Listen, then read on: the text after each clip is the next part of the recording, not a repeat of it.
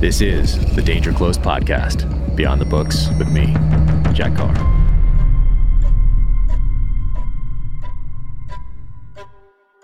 Welcome to the Danger Close podcast, an Ironclad original presented by Navy Federal Credit Union. My guest today is my friend, Donnie Vincent, biologist, hunter, explorer, filmmaker, creator, fascinating guy. I am a huge fan of everything that he does. Be sure to go to DonnieVincent.com, check out his films, and go to his Instagram, Donnie_Vincent, and check out the amazing imagery and the stories that go along with each one of those photographs. So now, without further ado, Donnie Vincent.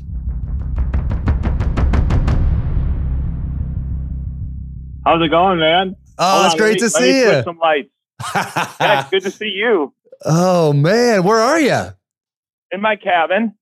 Nice. In Wisconsin. That is awesome. Is that too bright? Oh, man. That is beautiful. Look at that place. This is where we run. This is where we have Sick Manta. No way.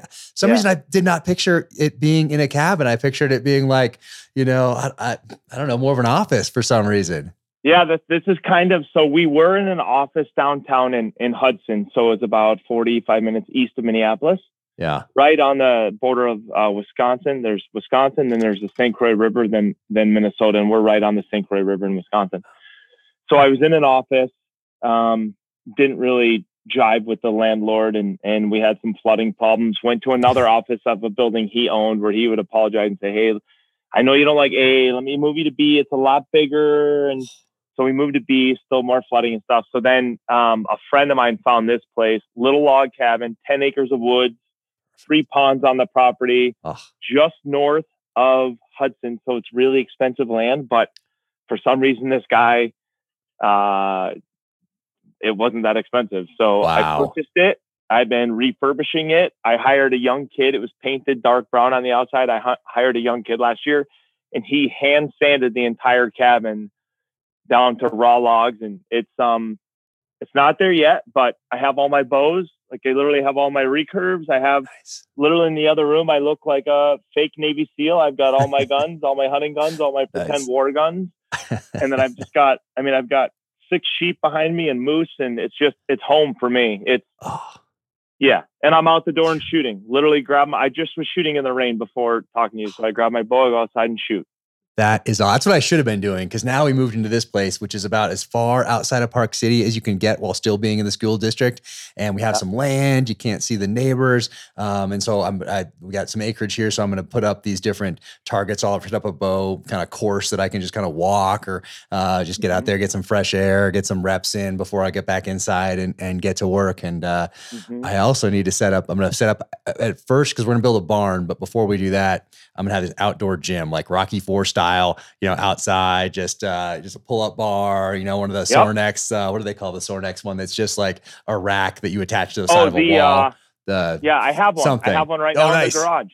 Yeah. Nice. So I'm going to get that thing and just throw some kettlebells down there. What are those things they call? They don't call them kettlebells. They're just like a ball, that has the center mat. Yeah.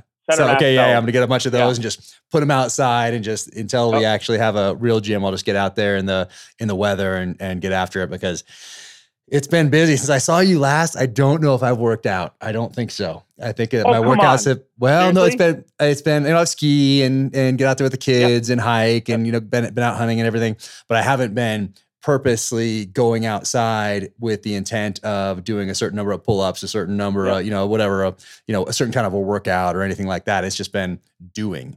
And I need to get back into some training, some working out. That's what fell off the table. Did you train? I always was curious about this. When you went into the SEALs, was there any preparation going in? Were you like, I know I have to do this many pull-ups, this many push-ups, this many? Yeah, there was a book out at the time. I think it was called The Commandos, or maybe it was called, anyway, at the back, it had the test, which is not a hard test. It's just pull-ups, sit-ups, push-ups, a swim, and a run. I think those are the five things. Pretty basic, but when you put them all together with some stress, it can be a little difficult. But that's just just to it's the bare basics, like your foundation in order to get through the first door. But so I knew that there was that, but then growing up, there was a couple of videos out there that showed the obstacle course, and there was some footage from Vietnam and that sort of a thing. And so I was essentially just looking at those, seeing these guys climb cargo nets, seeing them do rope climbs, seeing them get yelled at, doing push-ups and sit-ups. And so I just did those things. It's kind of like CrossFit before CrossFit, going out there, changing my grip on pull-ups, going under the basketball hoop, not the hoop part, but the kind that like attaches, and like I was like 100 pounds at the time. So I'm like, pulling up, doing things I saw Rocky do, that sort of a thing. So that was my prep, but I think I was about as prepped as you could be going in 1996. There was no programs. Obviously you couldn't sign up for a SEAL challenge program online. There was no mentorship or nothing like that. It was just, run as far as you can, as fast as you can, that sort of a thing, and do as many pull-ups as you can, and climb some ropes, and kind of put it all together and mash it up like a CrossFit type functional deal before that was a thing. So I prepped as much as I could, but I'm certainly, are you still getting up at 4 a.m. and getting after it? Are you still doing that? Having your quiet time? I am. Yep. Still, alarm goes off and early, and sometimes and it's funny when I'm spending time with people that are in the same room as me or next door, I'll get up and they'll say, did you set an alarm? And I'll say, well, I got up before my alarm, because my body's just, and even when I'm going to sleep in, I'm getting up to go pee at 4 a.m. It seems my body just knows. But yeah, training is the same for me, although I'm trying to ramp it up. I've been doing 2 days in the gym, pushing heavy weights, but I'm also, so this cabin has an open air garage beneath it right now, because I gutted it all, but I want to put in, like these glass accordion doors, and I want to put in a full Sorinex gym downstairs. I texted Bert and I said, I need some stuff and I need to buy some stuff. And he said, what's your area? And I said, I don't know. I'll get a tape measure and I'll get back to you. Nice. Yeah. That's awesome. So, but yeah, I'm still, for me, training is, I'm a mental mess, Jack. And I'm a person that I really suffer from lack of self-confidence. I have my whole life. So I need to exercise and I need to immerse myself in being outside. And those two things keep me balanced, and not only push weights, but I also need to fat tire bike, and I need to rock, and I need to do cold weather things. And I just need to do it.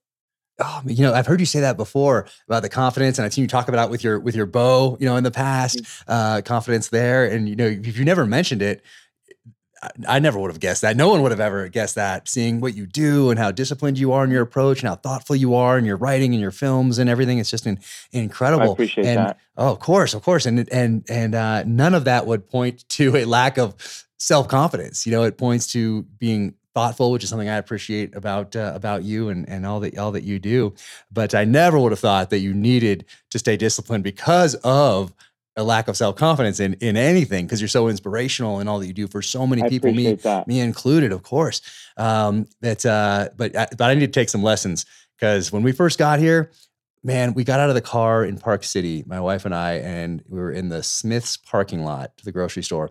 And we're looking around and we're like, oh my, people are in some pretty good shape up here in Park City. I mean, every other person's an Olympic athlete, they're coming here for the lifestyle. This is pre-pandemic, so they weren't fleeing from anything. They were coming here because of that lifestyle. And a lot of people had, hit their number in New York and California and kind of could take a breath and spend time with family. But as part of that, it was kind of a more holistic approach to life, and being in shape was certainly a part of that. And it was noticeable. When we first got here, I was working out with these guys. Awesome. They got Hobie Darling, who was the former CEO of Skull Candy, and these guys, Eric Snyder. These guys were crushing it. Every morning at 5, we would meet up and just do these insane workouts these guys would put together.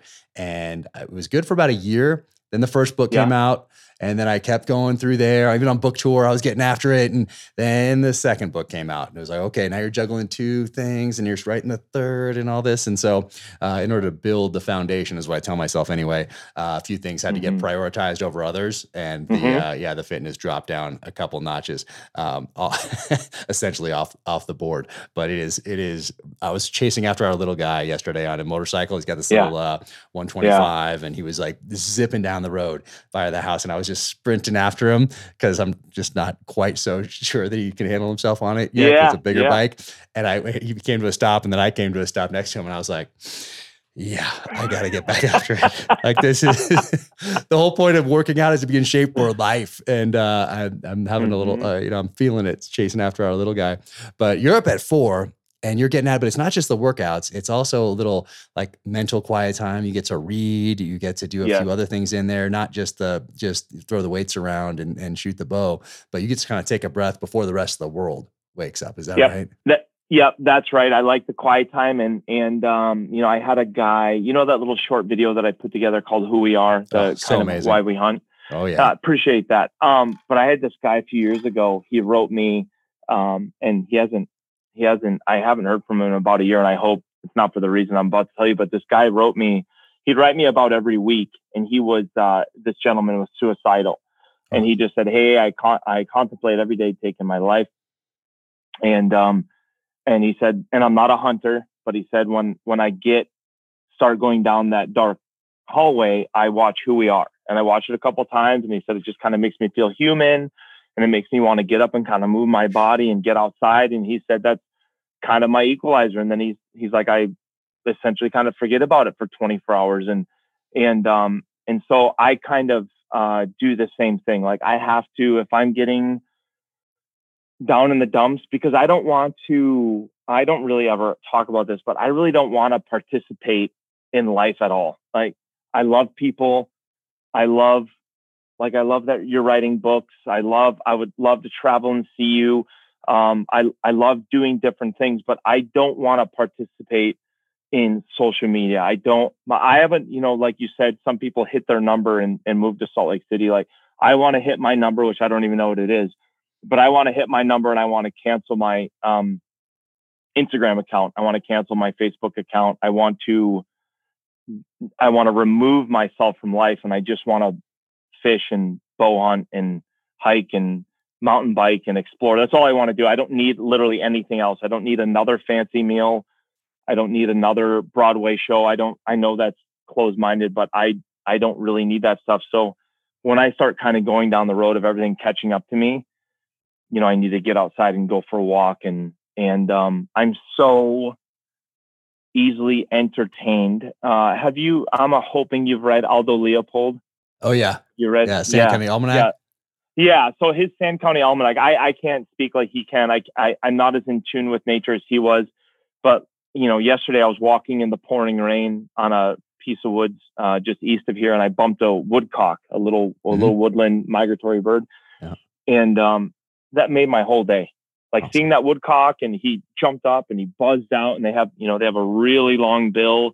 They have really big eyes and a little body and big wings. And when they fly away, it's like a ruffed grouse. You can hear that bass, that pop, pop, pop, pop, pop, and they just pop, pop, pop, pop, like a helicopter kind of. And I saw that, and it just is almost like a reset button to me, right? Or if I catch a fish and I get to hold the fish and see it, and so oftentimes, like this gentleman who would watch Who We Are, like if I start to get down in the dumps, and actually something with one of your books, but I will read some Aldo Leopold, or I'll listen to a book of yours. I have this fantasy, if you will, like this malice fantasy, or this gross masochistic fantasy of, do you know when your character Reese and his friend, is his name Rafe? Yep. In the Gentleman in Montana? Yep, that's Rafe. Is that right?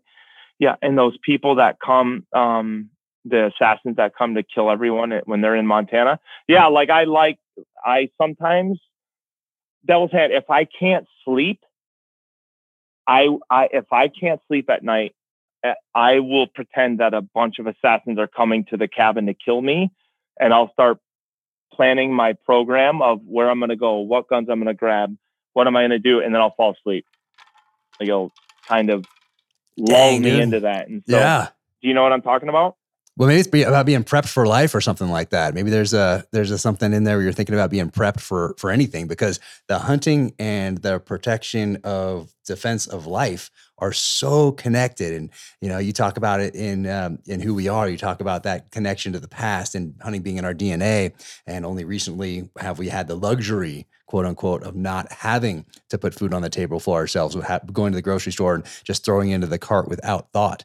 And I think about that, and I thought about that as I was writing Savage Son. I was thinking about Who We Are, and then I was thinking about how closely intertwined that is with protecting the gift of life, and then protecting those who you are responsible for: kids, spouse, tribe, community, country, whatever it might be. And once again, that same sliver of human existence where we've been able to go to the grocery store, that's about the same time we've been able to call 911, or we've been able to trust our military to go do whatever they're doing out there to keep us safe and allow us to have these luxuries that aren't connected to the land, the animals that inhabit it, or the weapons that we need to defend our lives and those of our loved ones. So those things are so connected together. So maybe there's that connection there. You're putting food on the table. You're so, when you think about this stuff all the time, it's only natural that protection side of it and that defense of life,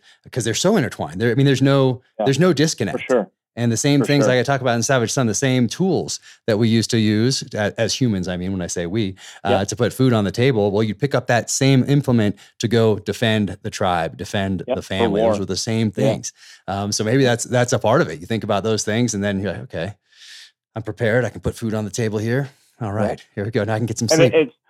It's funny because when we have things go wrong, when we're in the wilderness, whether that be a bear attack or flipping a raft or a loss of gear or something that breaks that is essential, it's funny how those trips become almost immediately a military type response. Whereas, when you're hunting, that's one level. And even when you're approaching animals, there's a level of that. And obviously, when you're hunting, somebody's not shooting at you or planning on shooting at you. But when you have something go wrong, flipping a raft, mauled by a bear, you start to kind of respond to things tactfully in that manner, because now you're no longer really worrying about the hunt.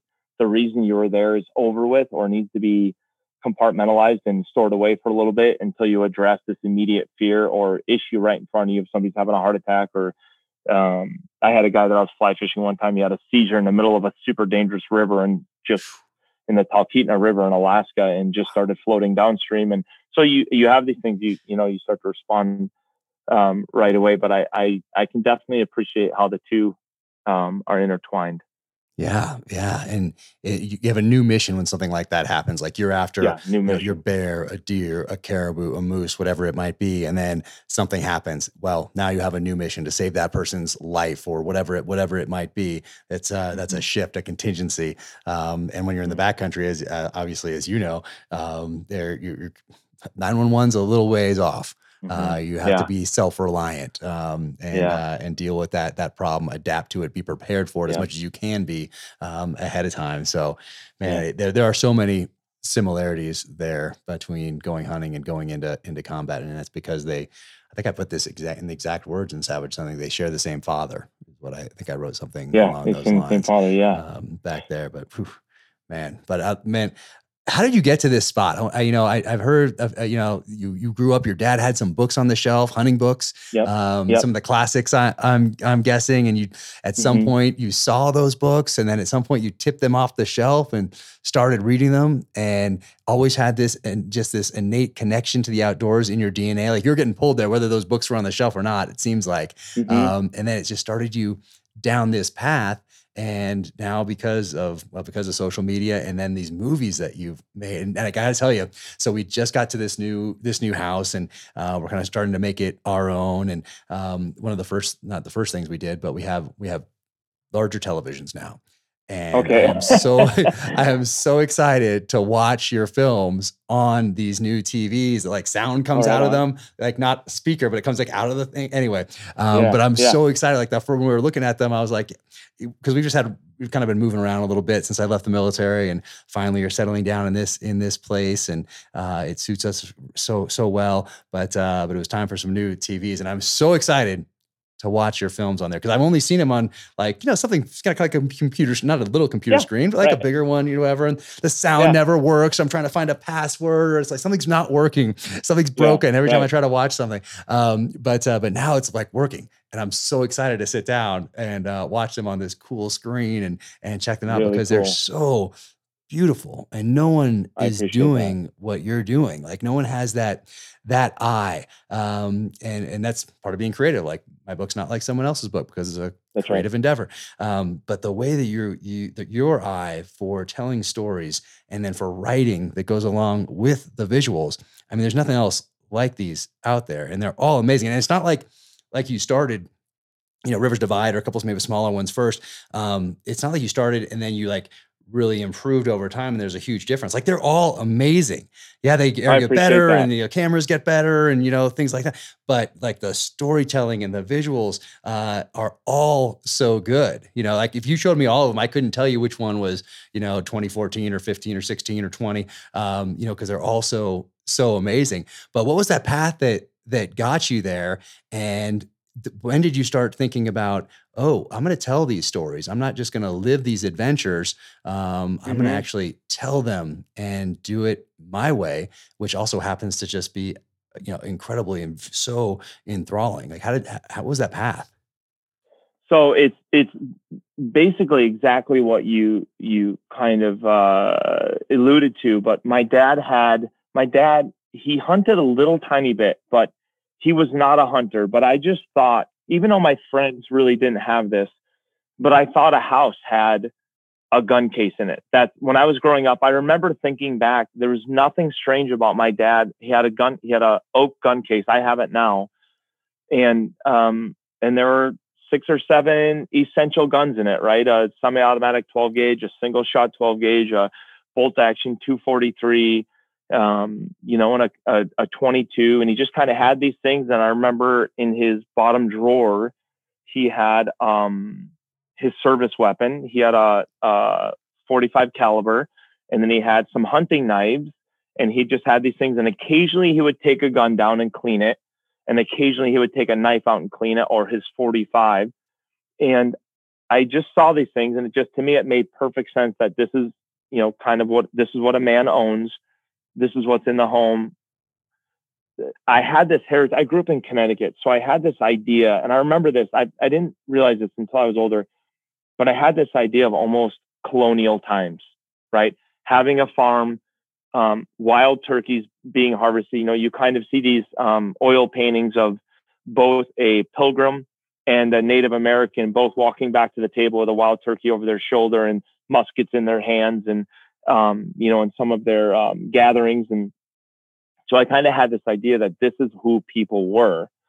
And my dad had, I need to still ask him this, but I know my grandmother in Connecticut, my dad's mom, her and my grandfather bought my father an Outdoor Life book subscription. And so once a month or once every 2 months, he'd get an actual hardcover book in the mail. And so he had all these Outdoor Life books. And I didn't realize this again until I was older. And I have his book collection out here at the cabin. Wow. But all these books had Outdoor Life on it in the same logo as the magazine today. So all of these things. So I started really paging through them. But I would just go into these books for their photos. And some of them are on hunting. Some of them are on fishing. There's wilderness survival. There's wilderness cooking. There is trapping. There is tracking. There is just wildlife in general. And there's books on endangered species. There's one called Vanishing Wildlife, and there's one called Vanishing Wildlands. And these are books that came out in the 60s and 70s where people were discussing, hey, we're starting to see some animals that we used to see in great numbers and now in great decline. Of course, we always had the passenger pigeon as a indication. We had the American bison as an indication. And so I would just page through all of these books, Jack, and I'd see, there'd be paintings of bears fishing for salmon. And I just would see all of these things, all of these images.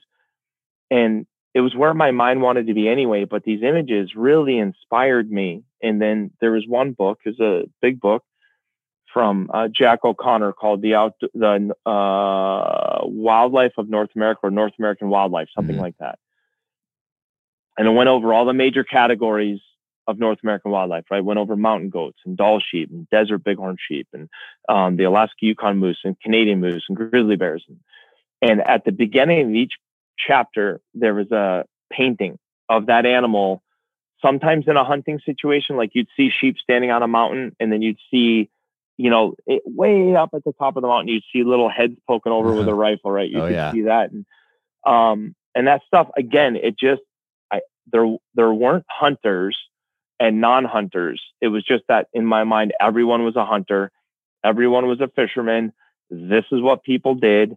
And it was very inspiring. And then I would spend my time in the woods and I'd see frogs and snakes. I remember there's a little brook near my house, and they had I didn't learn this until I was older, but they had American water snakes in that little brook. And so these big water snakes. And so they're really cool to see. And because it was in Connecticut, I could see streams where lampreys would come up to spawn and white suckers would come up to spawn. So even though it was Connecticut and not exactly wild, I could find really these little niche wild places to explore as a little boy. And it just made total sense to me. And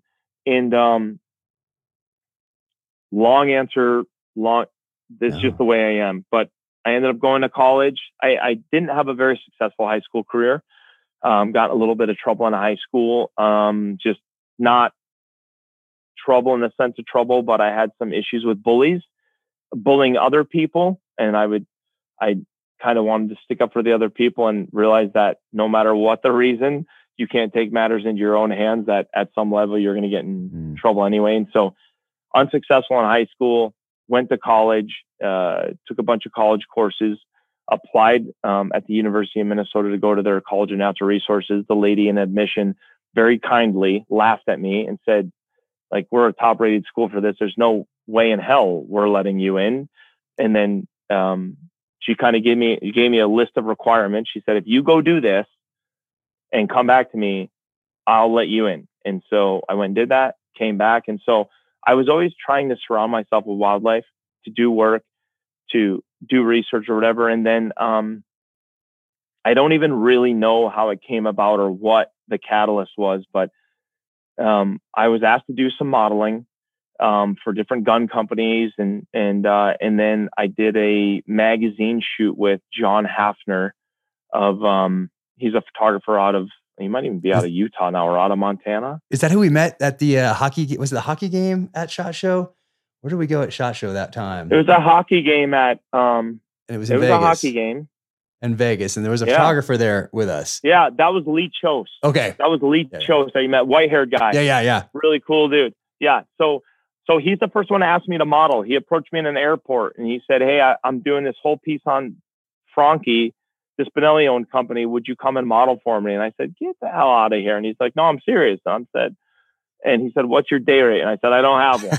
I've never modeled in my life." And so I just started kind of doing these things. And I gotta stop you right there, though. Did you was he aware of who you were, or is it like the story of the model in the mall that you hear about in the 80s? Nope. And they're like, "Hey."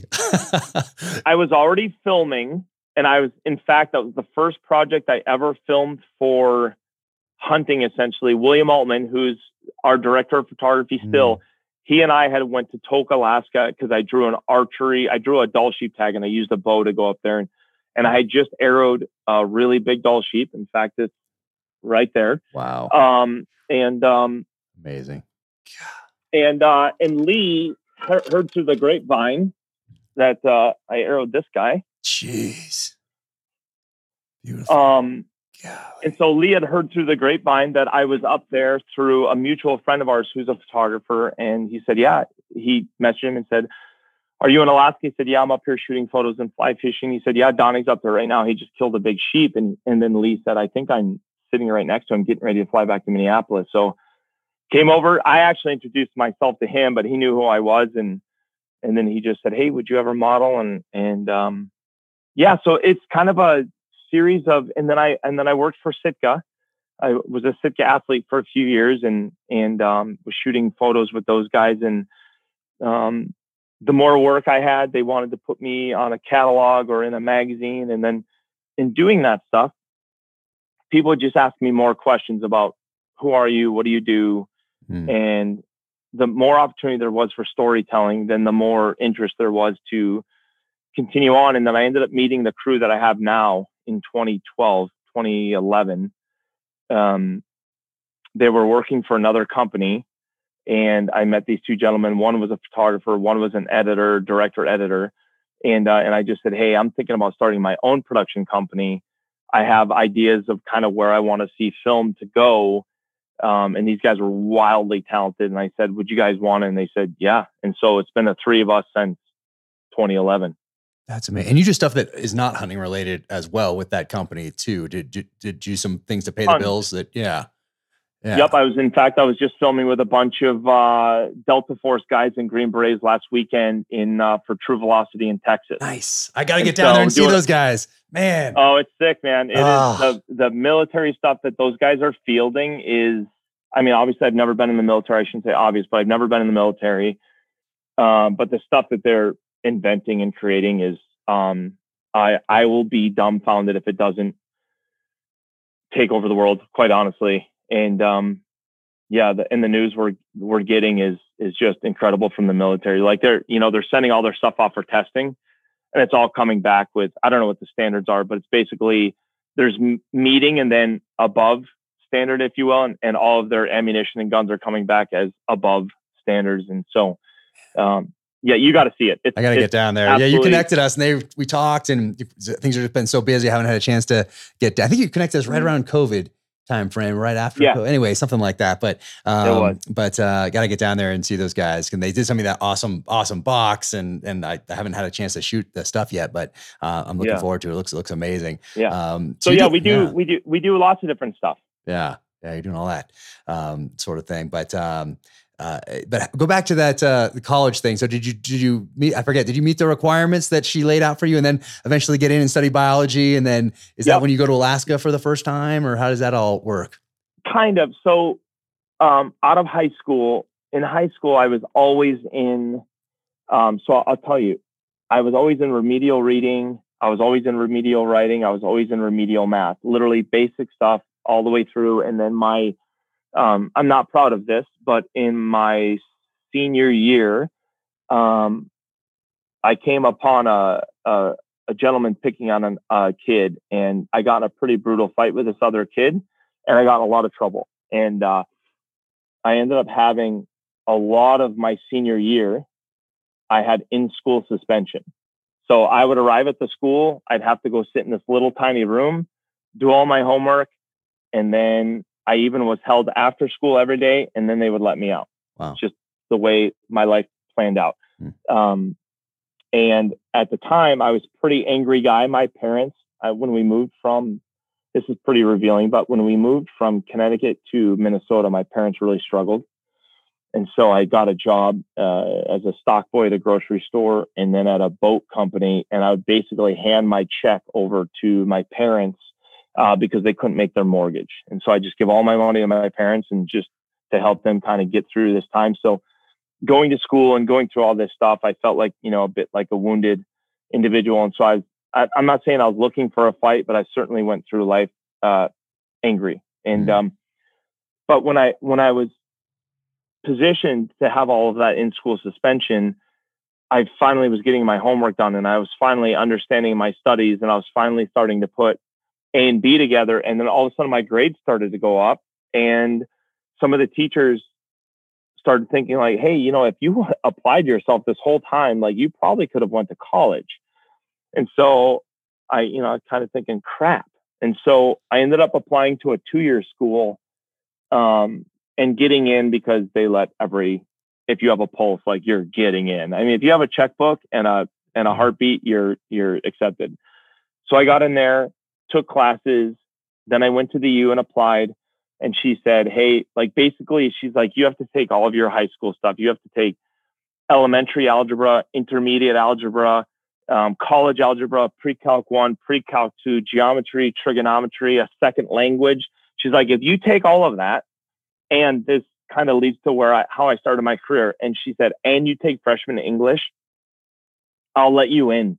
And then you can start your program. And in my freshman English class, I wish I knew my professor, but we were tasked with writing a story. a non-fictional story, a fictional story and a non-fictional story. And when I wrote my fictional story, I handed it into her as kind of she had to basically kind of sign off on the direction of your story, kind of a preliminary approach. And so she read my story and she handed it back to me, and on it, she was like, "This is terrible. This is a horrible story." And so I went and sat down and I was like, "Okay, give me some insight." And she said, "Donnie, you're telling me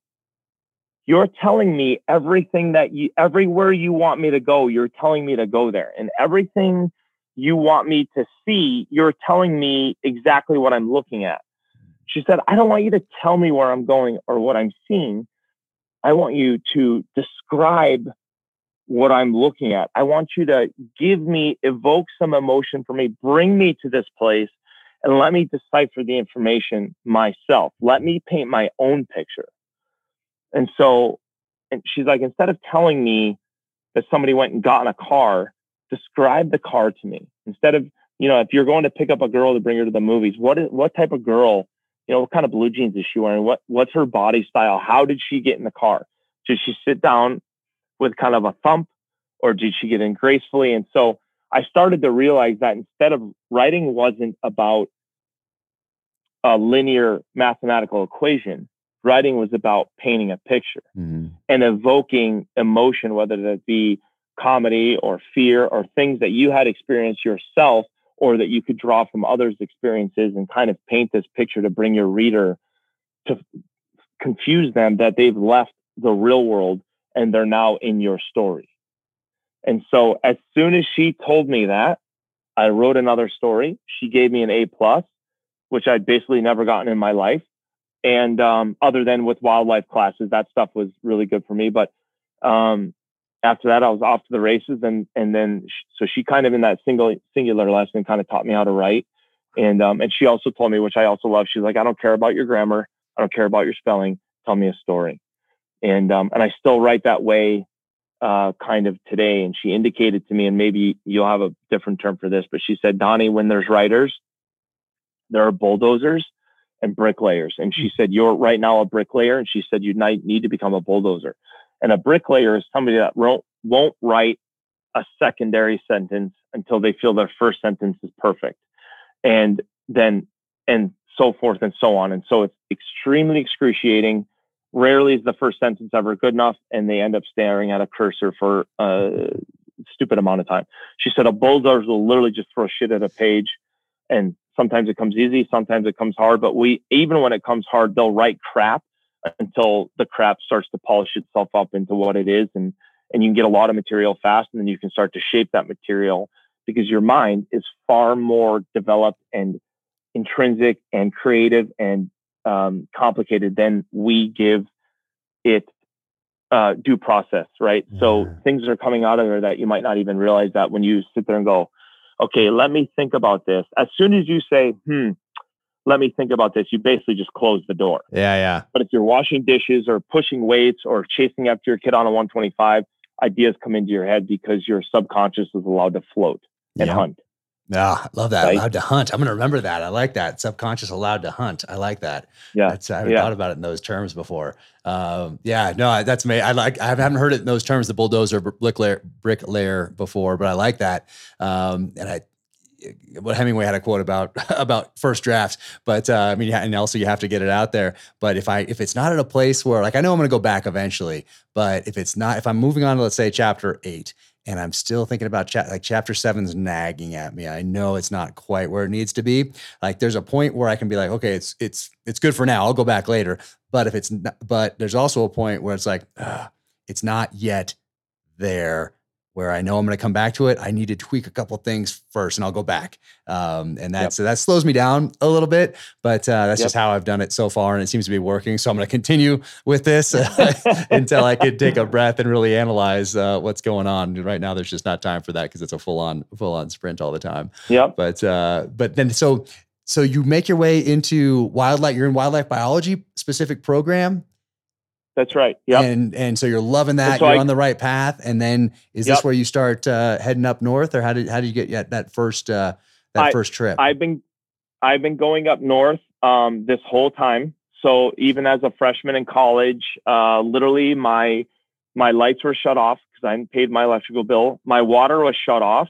So I realized, okay, so my lights are shut off, but I can pack by candlelight. That's what I did. I literally packed for my first Alaska trip by candlelight.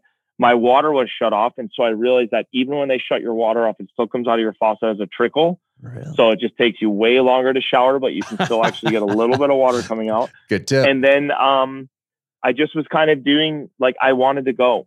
That's what I wanted to do. It wasn't, I hear guys sometimes, and I don't want to uninspire anyone, but I have people that will write me letters and they say, hey, how do I get to do what you do? Hunting is my passion. It's, it's all I live for. Well, yeah, it sounds like I'm saying that about myself, but that's not what I'm saying. It's not that hunting is my passion. It's all I live for. Hunting is who I am. That's just that for me. It's breathing, it's living, it's eating food. I have to be hunting, thinking about hunting, planning hunting, or going hunting, or I'm going to cease to function. It's just not going to work for me. And so even when I was in college, I wanted to get up to Alaska and hunt caribou. Now I was robbing Peter to pay Paul, both in my studies and financially to make the trip work. But so I started doing those things. And then when I got out of school, I started doing biology jobs, and I ended up getting a job for the U.S. Fish and Wildlife Service in Alaska studying salmon. So now I'm getting paid. I'm sleeping in a tent for 5 months, and I'm able to fly fish every night. And I'm seeing grizzly bears and moose, and I'm working with Eskimos. And I'm like, okay, this is pretty freaking rad. And then I came out of that and started working some other biology jobs. And then I went on a couple of hunting trips, and inadvertently there'd be like a backpack company on this hunting trip, or there'd be like, I was bow hunting in Illinois for whitetails, and I'd meet, an outdoor writer, and they'd say, hey, what's your name? And what do you do? And I'm a wildlife biologist. Oh, where do you work? In Alaska. Oh, and they start asking you questions. And then through that, I started just getting like more and more people. So, and Jack, this whole time when I would go to Alaska, I would film my hunts with a little handy cam. So then all of a sudden I run into a couple of guys that have a TV show, and guys that have traditional hunting type TV shows, they're always struggling to find content. So they'd say, hey, you film these hunts that you've done before. Can we have the footage and put it on TV? And I was like, sure. So I'd give it to them, and they'd put it on TV. And so I just kind of started to build a name for myself. And then I did that photo shoot with John Hafner in the Yukon territories for Peterson's Hunting. It was a cover story for Peterson's Hunting magazine. And after I did that, Sitka put me on a catalog cover. And then they introduced me to Jeff Simpson, who was a gentleman that he had his own production company down in Missouri. And so Sitka put me in touch with him and said, hey, Donnie wants to film. Jeff, you're filming. I think this would be a really good kind of blending. And then I won't go into details, but our perceived partnership did not work at all. Like apples and oranges, black and white. Yeah. No, absolutely different morals, different ethics, different philosophies. Like, nope. Right. And so the two gentlemen that work with me now, William Altman and Kyle Nicolite, they both worked for him. And then we had done almost a year of projects, and it was March. And we were in Patagonia. We were just south of Bariloche. Yeah. Bariloche. Right? I just got back from there a week ago. Yeah. Oh, you did? Yeah. Okay. Is that your fishing trip? Is that the Browns? You're going for the Browns down there? Or is that a different trip? Yeah, in the Rio Lemay. Nice. On the Rio Lemay, yeah. So we were in, just south of Bariloche. We were hunting red stag and then fly fishing. Yep, that's the same thing. And I just said I couldn't. I was sitting next to Kyle Nicolite, who's now he's been our director and producer since the beginning. But I was sitting next to him, and I just said, hey man, like I can't take the anxiety anymore of being in this group. I'm gonna go start my own thing. And he looked at me and he said, yep, I'm coming with you. Nice. And I'd already talked to William about it. And he said, yep, I'm coming with you. And that was that. And honestly, this sounds so egotistical, but a lot of this came from Kyle, who graduated film school. And he said, hey, you're a really good storyteller and you're really good on camera. I think you're a lot better than you think you are. And because I hate seeing myself on camera. I can't stand it. And I can't stand hearing my voice. I just can't handle it. And that's so weird for people to hear, because, you know, no one else would ever say that. And it's fairly common, I think, for people not to like their own voice. I think it's a very common thing. But yeah, I mean, your voice, you on camera, the stories, like all of it comes together in a way that is so unique. Like you can just throw up just a photo, and most of us, you know, in these communities or interested in things we'll be able to be like, oh, that's a Donnie Vincent film right there. Like you can just tell, right? You know, it's really cool. Right. Yeah. Yeah, I appreciate it. The guys, I mean, it's really, the guys are so wildly talented that I work with. You know, they literally carry me along. My contribution to the group is that being around wildlife evokes a lot of emotion and sentences for me, and feelings, and a connectivity that I feel with predator and prey, and just the environment ecosystem of itself, that I'm able to maybe articulate that to the camera and some of the things that I've done. But I left with those guys, and we had no idea what we were doing. Like, we were going to chase sponsorships, like Citgo, we want this much money, you know, Hoyt, we want this much money. I'm making these things up, and these companies, you know, they came back to us and said, hey, we love what you're doing, but they didn't want anything to do with a film. They wanted TV. They wanted the 22 minutes of show, the commercials. Basically, they wanted to purchase commercials that were going to live on the Outdoor Channel, right? Yeah. I had no interest in that whatsoever. So we kind of had to embark on this, you know, on our own. And then we said, we'll make one film, The Rivers Divide. And then I said, we'll sell it. And if it sells, we'll make another film. And so it did. And we made Terra Nova, and then that sold. And then we made, you know, The Other Side. And then Benelli actually commissioned us, which blows my mind. Even if that was the only thing I did in my career, The Winds of Adak, it would be a huge success for me, because I have this awesome gun company literally paying me well to go do a film for them. And not only that, but I earned the right for Benelli to sit there and say, you know, we'd have our board meetings, and they said, hey, will you go film this for us? And I said, what are the rules? And literally Benelli, a company that is usually stacked with rules, is like, we just go to Alaska for 3 weeks. You go do what you do. Yeah. Use our new guns, because we want to introduce these 3 new guns to our customer base. But you go do what you do, and we're good with it. And I was like, holy man. Okay. This is rad. That's awesome. And then we did that. And then right now we're about to hire, again, we've always had to rob Peter to pay Paul. So if we have a lot of client work with True Velocity or Shields or Mossberg or Benelli, if we have a lot of client work, the films get tabled, right? So it's just like if you were writing copy for whomever, if you were writing copy for the United States Air Force or the Navy SEALs, your books would have to, and they were paying you handsomely for it, your books would have to be on hold for a little bit. And so that's kind of how it goes. But we're just now bringing on a second editor. He hasn't passed the gauntlet yet, but I think he's going to make it through. And then if he does, then we're going to focus on both films and our commercial work simultaneously. Because I could probably make 5 films right now without filming another second of footage. Oh, wow. Amazing. Yeah.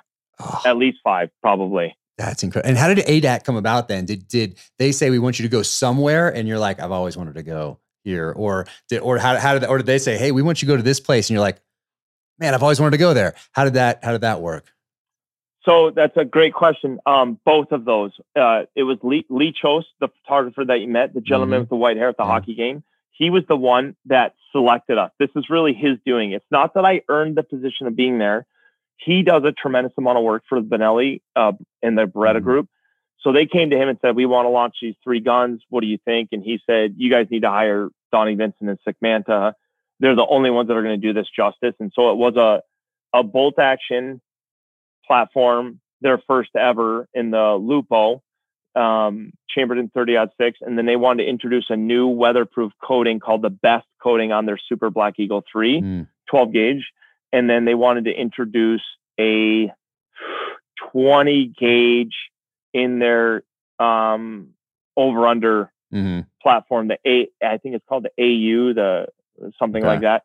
But anyway, so I needed to go to a place that had upland birds, waterfowl, and big game. And so Lee said, would you consider going to ADAC? And I said, yes, I've always wanted to go there because Jim Shockey had filmed there and I'd seen just some fantastic imagery from there. Yeah. And so that we selected that as the place to go. And it was, I mean, Jack, it was easily the most dangerous thing I've ever done. And I've done nothing like you, but I've done some really dangerous things. But the ocean there was so scary to be in at times, between the currents, the wind, and just the tides and the waves, like walls of water that had no organization whatsoever, waves coming in every single direction. Literally your boat, like the perfect storm, like our boat is skidding down this wave. And then all of a sudden the next wave literally comes over the top of our boat. And I'm outside holding onto the pipe. Water is literally pouring down my raincoat, down my pants, filling my boots, but I'm holding onto this pipe and our boat is just lifting. Woof. And the captain, who's amazing, he's like, hey, Donnie, we very likely might roll. Wow. Total 360. So you need to, like, if you let go, you're dead. I can't even turn the boat around to get you. All I can do is radio the Coast Guard and say, man overboard. I literally cannot get you. Wow. So he's like, I really want you to come inside, but I didn't want to be inside. I didn't want to be in the cabin. I wanted to have the fresh air. And it's funny because I get seasick at times. And I figured out the cure to seasick, and it's the absolute fear. Because when you are, I was scared shitless. I wasn't scared shitless. I was hyper aware. Yeah. That really bad things could happen. So I was like, and then Kyle Nicolite, the director, he was right next to me. He was just holding on a couple times, like, we're listing so bad. I'm grabbing him, pulling him in the boat. He's doing the same to me. And ADAC's just a wild place, man. It is wild. And the wildlife there, like the whales and the eagles and the salmon and the caribou, and then the military base, right? Yeah. You get to see this military installation. You're walking through, like, there's still keys and locks. Wow. There's still, the candy list is still in the movie theater. You still get to see, Snickers, 65 cents, and Three Musketeers, and lists of films that they were playing. And you get to see all the military stuff. And it's just bonkers. Crazy. That's insane. It's crazy. Yeah. It was crazy. Yeah. You've had some adventures. I mean, and that was at the outset when you're a kid, tipping those books off the shelf for the first time, the outdoor life. I mean, adventure was like the driving force behind a lot of what you're doing and what you've done. It had to be. Yeah. So cool. Yeah. That Super Black Eagle 3. I mean, I don't have one yet, but I'll get the 12 gauge and the 20. Like the 20 loads out now. I was talking to somebody about them down in Argentina, actually describing like the new 20 loads that are out there and just how different they are than stuff that was 10 years ago, 20 years ago, 30 years ago. Yeah. Devastating. Yeah. Wild. So I'm gonna get both of those for sure. But the Argentina trip was great. And my whole family was supposed to go, and just these things started happening. Our middle child had to get casted because he had to have an operation on his legs, and then was getting out of the cast the day before. And my wife didn't know if he'd be able to walk.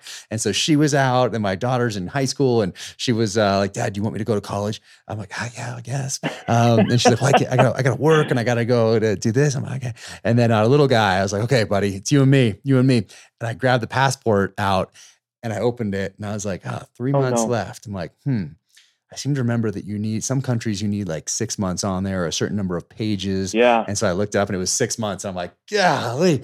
And this trip had already been put off for the last couple of years because of COVID. So I went down there solo. Well, not solo. I had a friend that were down there as well. Yeah. And how was it? What did you do? Beautiful. Red stag and fishing.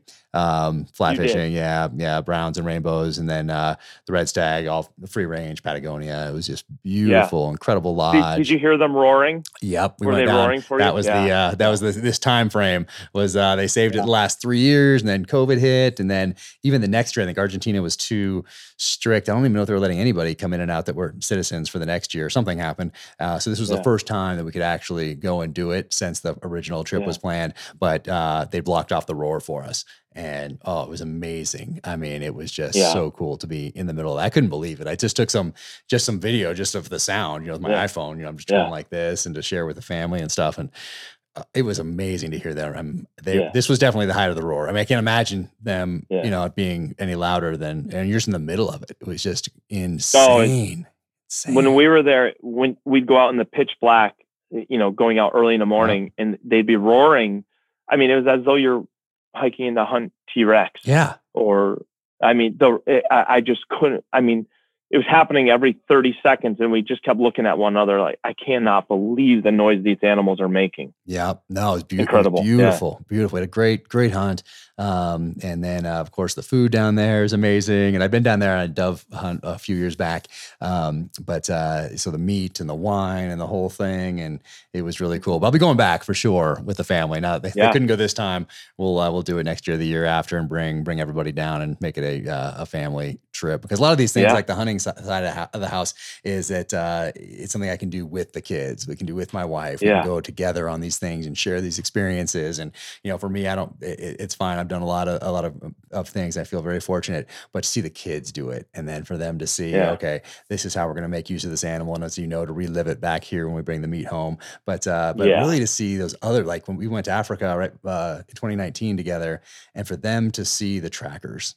And just to see then how, like, we think we use all the meat when we get like a whitetail in Texas or something. Well, we see what they use in Africa, every single thing. For them to see that, not just hear me tell them about it, it's different. For them to be standing there and say, we're going to do what with the stomach lining and this and what? But them to see all that take place is really cool, I think, especially at this age. So it's not like a surprise later in life. It's like, no, this is part of their foundation, is seeing these animals used like this and seeing these other cultures and use the animals the way they are. So I love doing these things as a family. So some things though, maybe they'd rather not do. Like I went to Alaska this year. It was awesome. Moose hunt up there in the Wrangles. And what a beautiful spot, that Wrangles. Oh my gosh. I mean, that was incredible. We drove into Anchorage, drove about 5.5 hours the next day, maybe 6, then flew in maybe 20 minutes, then horses, all the way. It was just such a cool experience and such a beautiful part of the world. And I just love Alaska, but maybe my wife might not want to go on that one. Perhaps she might want to go to Lanai and do that, go after some access to out there, out of the Four Seasons, maybe. But that might be a little better. Maybe, but I love sharing these experiences with the family. That's for me now. That is the I don't know, the most fulfilling part of it is seeing them learn these things. It's really important, especially now. Like I've never paid attention to the political landscape. I've never even really paid attention, unfortunately, and I'm embarrassed to admit this, I've never really paid attention to the military landscape in the United States. Like when I was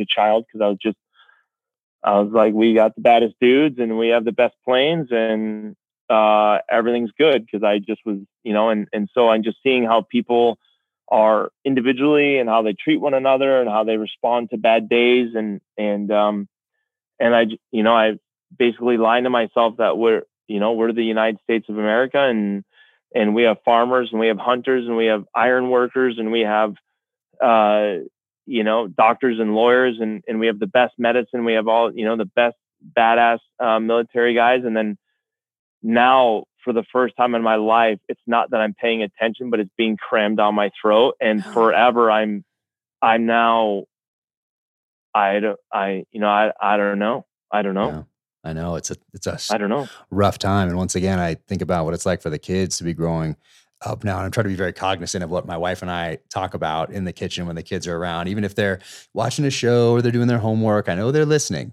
and they're processing a lot more than what we think they are. And I try not to say things that are going to discourage them as they move forward, or kind of extinguish any of that light that they have as far as opportunity and that sort of a thing. So, but it's tough because it is being crammed down our throats.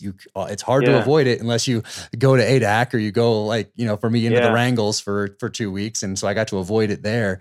But otherwise it is hard to avoid. Even if you're like, hey, I'm not going to look at my social media, I'm not posting anything today, don't need to go online for anything. Like, still there's inputs. No matter, you get in your car, something pops up, something connects, or you walk into a store just to grab, whatever, pay for gas or whatever, there's something on. It's like, it's so hard to avoid it these days. And of course they're all trying to elicit a response of some sort from us for whatever purpose that might be. But yeah, it's tough, which is why getting back to the outdoors, putting your feet in the dirt, putting your hands in the dirt, smelling the dirt, appreciating where your food comes from is so important today, almost more than ever, I think. Ever. It's such a tough time. God, such a tough time. But I would want to ask you, who was the guy, like, did you have a first draft of it? Was The Rivers Divide that someone read it and was like, no, this isn't you? Was there something that you did at first? Yeah. And you were trying. Yep. And it was like one of those points in your life where you're like, shit. Like it just seemed like I've heard you talk about it before. And then you switched and you're like, Roger that. And just like, I'm going to be me. Yep. And then obviously that resonated with everyone. You being. That's exactly correct. I wrote it how I thought people were going to want to see it.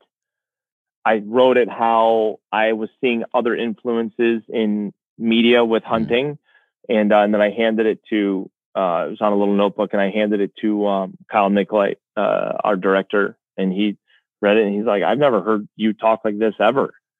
And I said, well, yeah, but I think this is what's going to sell. And he said, well, I don't care what's going to sell. Let's make it for you. Let's make it a real experience for you. And then who cares whether people buy it or not, but at least we made it for us. And then I said, well, truth be told, I get pretty bummed when I kill an animal. Yeah. And he said, well, talk about that. And I said, yeah, but I don't really see other people going through that same emotion. Like, when I release an arrow, it's not that I'm apologetic, but I'm quite nearly apologetic. And I see people even doing this, like when I hear guys talk about killing a coyote or something like that, I hear guys talking about killing wolves, and they talk about, like, basically, like, you can't kill enough of them or whatever. And I just could never approach something along those lines. Like, I could definitely kill a coyote. I can definitely kill a wolf, and both need to be killed in certain instances in life and areas that they live. And, but I just told him, I said, hey, there's a heaviness for me, in doing this. And so he said, that's how you need to write it. So I wrote it, and,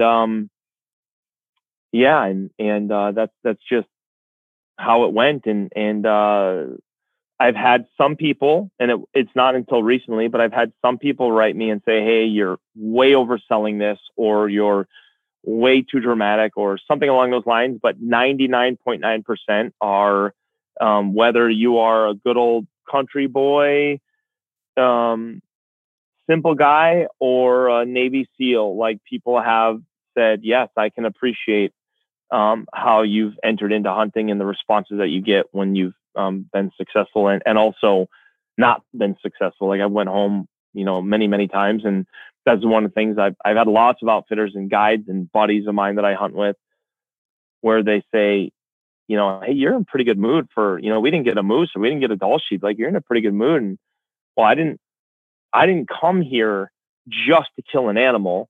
And also, I'm the type of guy that if I go on let's say a Dall sheep caribou hunt, and I kill my sheep and a caribou in the first 5 days, like, I am sticking it out. I am there for the next 10 days. If I'm allowed to be there the next 10 days, I am sticking it out, because that last 10 days is just as much as before I killed the animal as after. Like, we're going to eat food. We're going to hike. We're going to maybe scout for the next client. We're going to fly fish. We're going to look at the stars, maybe have a snort of whiskey, and we're going to live like men. And that's what we're going to do. Man, I love it. Isn't it interesting though, that the 1% or less than 1% sticks out to you when you think about some people, like you mentioned it, and you know, it does to me too. And some authors, you know, don't read reviews, and you know, for me, I do, because I want to turn them into positives and use them as content. I read some negative reviews sometimes, kind of to, you know, kind of to make fun of them or whatever, turn them into positives. Because what some people hate about my books, they're like too violent or too many guns or too much. I don't need to know the exact caliber of X, Y, or Z, whatever. That makes other people want to get the book. So I like to read them and turn them into positives, because it's, you know, it's out there, and I can, you know, make use of it in a positive way. So I like to do, but it is interesting how, and you're very good at staying away from social media. Like you're, for me, it's essentially the front. Like if I had a storefront, and people could walk by on Main Street and look into a glass window, like that's what I use social media for. Like, okay, I'm going to put some things in there, and then I'm going to use it to engage and thank people, because I'm so appreciative of people that allow me to do what I love, which is the writing. But sometimes, and I try to thank everybody still. I try to get on before bed and I say, thank you, or I give them the heart or whatever it is. But then there'll be one that sticks out, and maybe it's rude, it's just not thoughtful, or it's mean, but it's the 1 out of 300, 1 out of 100, whatever it is. And it sticks in there for some reason, whatever that is in the human condition that makes that like a focal point. So I gotta get better at just taking a breath, and, you know, like, I'm not going to change what I do because someone doesn't like it. That would be a horrible way to live. Right. I think, you know, I just gotta, I'm gonna do what I do, and some people like it, some people won't, and that's okay. I'm going to keep moving forward. I mean, outside influences shape us, right? You might, somebody might say something to you that will kind of steer you, because if you buy into what they're saying, if somebody says, "Hey, Jack, like last night at dinner, you swore like 3 or 4 times, and you didn't need to swear, and you like didn't think of it," and you're like, "Hey, I did." You know, the next time you have dinner, you might try to clean up your language or whatever it is. I'm making this up, but little things kind of steer us into who we are. But by and large, you have to remain, in fact, who you are, right? And so I read a blurb. I don't know who the gentleman was, but he was a rock star, big time. And he said he was leaving a concert, and he went on to his social media, and there's literally already, since leaving the concert, there was already like 10,000 comments. And said he was in his limo, and he was just strolling through. He's like, and everyone's like, amazing, amazing, amazing, amazing. And then like comment 3,512, the guy was like, worst concert I've ever been to. And he said, this gentleman was like, I disregarded the other 10,000 positive comments, and I hung my hat on this guy's comment. Right. And, but I will say this, one time we left a super dangerous trip in the Chugach. We hunted sheep there in October. And there's ice and snow. You know, again, I've never been in the military, so I can't speak to somebody shooting at me, but literally looking down and knowing that if my boot, I wear Hanbog boots. Yeah. You sent me some. They're awesome. I love them. Oh, they're amazing. But I would literally look at my boot, and I think to myself, I hope the sole, like it's me, the sole, and this rock and ice. And I only have like a 1/4 inch bite, and I only have to go like 15 feet. But if I fall in the next 15 feet, I'm going to lose my life. I'm going to fall over a grand. I'm going to fall into the rocks. And Cameron Haynes, who's not a friend of mine, but we very casually know each other, but his good friend Roy had fallen to his death in that area not long before I was there. And so I'm thinking about Cameron, thinking about Roy, and and the sheep is right there. And so but when we got out, one of my guys had posted it. We went around this cliff, and I took a video of it. I was at the top of this mountain hiking in a snowstorm, and I was going around this cliff. It's very, very steep. And all of a sudden my phone buzzed in my pocket, and I bring my phone along with me so I can look at photos and things like that. But I was like, what? No, why do I have service here? And I didn't even realize I didn't have my phone shut off. So I picked my phone out, and I had basically like full service. So I took a video of the cliff, or I took a video of the hill, and I sent it to Kyle at home, and then he posted on Instagram. Well, I didn't, of course, like I shut my phone off right then, and I didn't know that he had even received it or posted it until 14 days later. But one of the comments on there was, Donnie, I really like your work, but I can't believe all these people buy into your bullshit.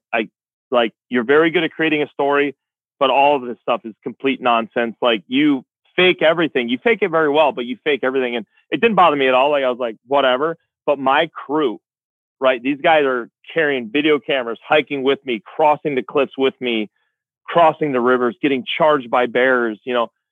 Oh, they were pissed. Like, they didn't say anything, but they were like, we went to a place and had a beer, and they were just like, this guy, he's got, you know, because we work our tails off. As you know, you can't fake it. No. Like, if you went on your moose hunt in the Wranglers this year and you said to the outfitter, like, you know what? I paid my money. I'm here on vacation. You carry my stuff. The outfitter would be like, get out. Yeah. Like, get out of the airplane, get off the horse, start. I don't even care if you die, get out of here. Like, you can only do these things if you're willing to put in the work. Success, not success. If you do them, it doesn't matter. You'll get the respect of other people in the area and hunters because you have to do the work. You have to. You can't fake writing a book. Yeah. Got to do the work. Anything in life, you know, I get asked all the time about the same thing like you get asked, how do I do what you do, Donnie? I get asked the same thing about writing, or how did you find your publisher, or how do you do this sort of thing? And it's work. I mean, it's the second I get up till the second I go to bed, everybody else is asleep in the house. I'm still pushing it as hard as I can. I'm up and it's coffee and it's go because I'm building this foundation. Might not be the healthiest thing right now. And this is the year to make some of those changes, take a little breath. But as far as, you know, how focused I am on this one thing. Now it's time to, can I have someone else do this merchandise? Okay, let's do that. Okay. So that's off the plate. And my wife was doing it in our kitchen and our living room, boxes everywhere, t-shirts and hats and all this stuff. And so that was one thing off our plate. Like, someone else does that now. Okay, boom. That's one. What else can we do like that? So I can just focus on writing, which is what I love to do. But it's putting in that work. But it doesn't matter if you're going to make an outdoor film or you're just going to go on a hunt. Forget social media and a film. If you're just going to go on a hunt, it's work, obviously, to go and do that sort of a thing, to put in the time, to be prepared to go take that animal's life. And writing, whatever it is in life, it's putting in the work, because I know that if you don't, you won't get where you're going. I can't guarantee that even if you put in the work, you're going to get there. Yeah. But I know that if you don't, you won't. So that's the constant, is putting in that work. And, you know, talking about Alaska, I wanted to ask you, so Flourish, more of a short film that you guys did, the ribs that you threw on the fire in that, like, that looked amazing. And, I need to, did you salt and pepper them? Or you just toss them on like the coals and then just ripped them apart like savages and ate them? Like, that looked so awesome. And I should have done that up in Alaska. But that looks like a good way to go. I'm going to do that very soon. It's a really good way, because where we were, and Michael Easter was with us. Yeah. That's it. Yeah, I had him on the podcast. We were talking about you. I read the book because I didn't put two and two together until I read the book, and then I opened that first page, and there you are. And I'm like, what? No way. And then I remember you telling me about was it Men's Journal or whatever, and then I connected. Men's Health. Magazine, and then I put it together. I was like, oh, this is the thing that Donnie told me about that time, and then I kind of put it all together. But I hadn't until I opened the book and read it, and there you are, like page 1, and you're essentially part of this guy's story that is taking it, you know, that's taken off. But very cool. And that was that trip. Okay, now I'm connecting more of the dots. So he's the one in Flourish eating them with me. Okay, got it. And so, you know, I didn't make him. I sometimes have wrongly said I made Michael kill a caribou, but I told him, hey, if you're going to come along and write about this, I really do believe you should learn how to shoot a rifle. And he did. He went to a sniper in Las Vegas, and some guy walked him through the mechanics of rifle shooting. And then I said, you need to come out and I really think your book would be times 10 if you take an animal's life, good, bad, or indifferent. So he did. He's very uncomfortable with it. He was very angry the day he killed the caribou. He was angry at me. He was angry at himself. He didn't shoot the best, but he killed the caribou really quick, but he hit it. You know how shooting is, obviously. He hit it back a little bit, then he hit it forward a little bit, and the worse things got, the worse he settled in, but he smashed it, and it happened in seconds. And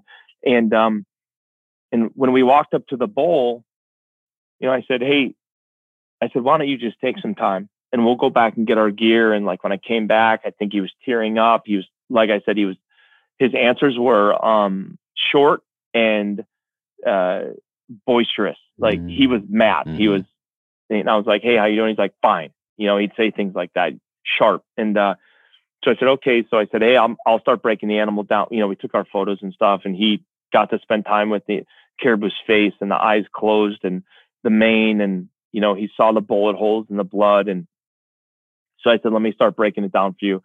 So I started breaking it down. And then when I had it broken down, I had the whole cape was laying out, and then all the meat was laying out on the hide of the animal. And he was standing there and he goes, hey, it looks like meat. I said, yeah, it is meat. And he's like, yeah, but I mean, it looks like grocery store meat. Like, it looks like meat. I said, yeah, that's, the face isn't there right now. And so, so when in that area of Alaska, you have to cut the whole rib cage out and take the whole rib cage out. And so you obviously don't necessarily want to fly that out and then fly it back. And, and rib meat's not going to probably stay very good because it's so thin. So we took it back to camp, and then I slabbed the back fat off of the caribou above its haunches. The Eskimos taught me how to do this. Slab that off, put it in a frying pan in our teepee, and we rendered the back fat down into oil. Yeah. Okay. So then I just took the oil and slathered it all over the rib cage like you would olive oil or avocado oil or butter if you had it. Slathered it all over, laid it on willows, and then dumped salt and pepper all over it, like almost crusted it because it was our second to last day. So we could be gross about our usage of things. And then we built a willow fire and we just cooked them over. And so, we're all a little bit hungry or a lot. And so then we just we had we were sleeping on these things, Jack. We had our caribou carcasses in the teepee with us, literally sleeping on hindquarters. And then we just took the ribs out and he's like, this is like, you hear him and flourish. He's like, I think he says, that's amazing or whatever. And, so he just totally, and now he's hunting. Yeah. And, but it took a little bit. Hey, cause we killed 3 caribou after he killed his. And I asked him after each one, I said, hey man, how was that? And he's like, that was uncomfortable to watch. That's what he said. He's like, it was uncomfortable to watch that animal die. And I was like, there isn't even a sliver of me that disagrees, right? I probably ride the line of not anti-hunter, but I probably ride the line of non-hunter and hunter. Like I'm not going to hunt, but we're here for the ecosystems. We're here for Mother Earth. We really should be, right? I forget the quote, but Aldo Leopold has a quote that most humans feel like the land and the water belong to them. And so we grossly misuse them because we feel entitlement. And he's like, it's not until we realize that we are a part of that land and that water.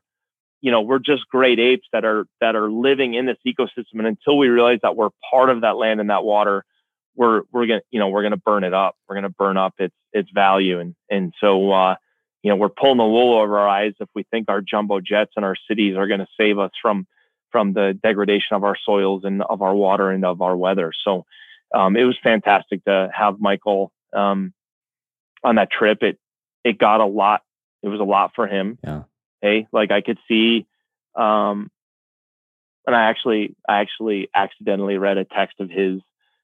He used my Garmin InReach to text his wife to say, "Hey, we're coming out," and I accidentally read Hey, what can you do? He was like, "Thank God, like this is our last day. Like I'm cold, I've been scared. I'm tired of being wet. And then we hiked out the last day. We all had 85 pounds on our back, and we had to hike 20 miles out. Oh, wow. And he did great. Wow. He did great. And we bumped into a couple big bears, and he was, he kept his act together. And, but yeah, eating those ribs with him like that stuff is a necessity. Hey, that like, and even like the blood on the hindquarters, like you feel that cross that forms, and you cut your handhold in, and you're moving these quarters around, and even the chores of rotating them so that the wind gets both sides and creates that crust, and laying you get out of the camp in the morning and the frost is hitting, and you have all your hides laid out salted, and you have you're drinking coffee. There's a red fox in camp that literally is trying to fit every scrap of meat he can in his mouth or she to take back to her burrow and her pups, while camp robbers are eating it and ravens are eating it. And you just can't help but feel like, they don't have rifles. We have rifles and bows. And so, to share with all these other animals that are kind of just sharing in the bounty as they would if a grizzly bear took a caribou down or a pack of wolves, it's just fills you full. Man. Yeah. It's, that's why I understand, like, I don't really get into debates with anybody on social media. Plus it's not a good way to debate anyone on one sentence here back and forth like that. Yeah. So I don't do it, but also just in general in life, because I understand where quote unquote anti-hunters are coming from, because it's coming from a good place. I think most of the time they're so disconnected from the land and those animals, that it doesn't register that we're connected to them, and that they're here because of that land and those animals. And then they, get into their, Lexus or Tesla in their leather seat and, get a burger or whatever else. And it just doesn't register. And it's not their fault. It's just because of these comforts that we have that they're so disconnected. So I don't typically, get into debates, because I understand that, hey, it's coming from a good place. And if someone thinks I'm a horrible person for going out and doing these things and putting food on the table and raising the kids the way we are, okay, fine. Yeah.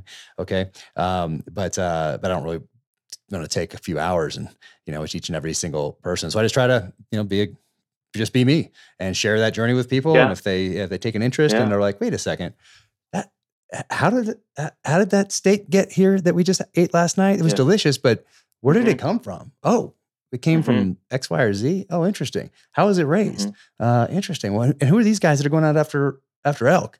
They seem pretty passionate about it. And interesting. And anyway, make the connection kind of that way, just naturally. Even if you want to eat a soy burger, massive impact on the earth. Yeah. I don't care what it is you're doing. I don't care if you're on a whale watch. Okay, so this vessel over here is whaling. You're on a whale watch where you're both burning diesel fuel. There's human impact.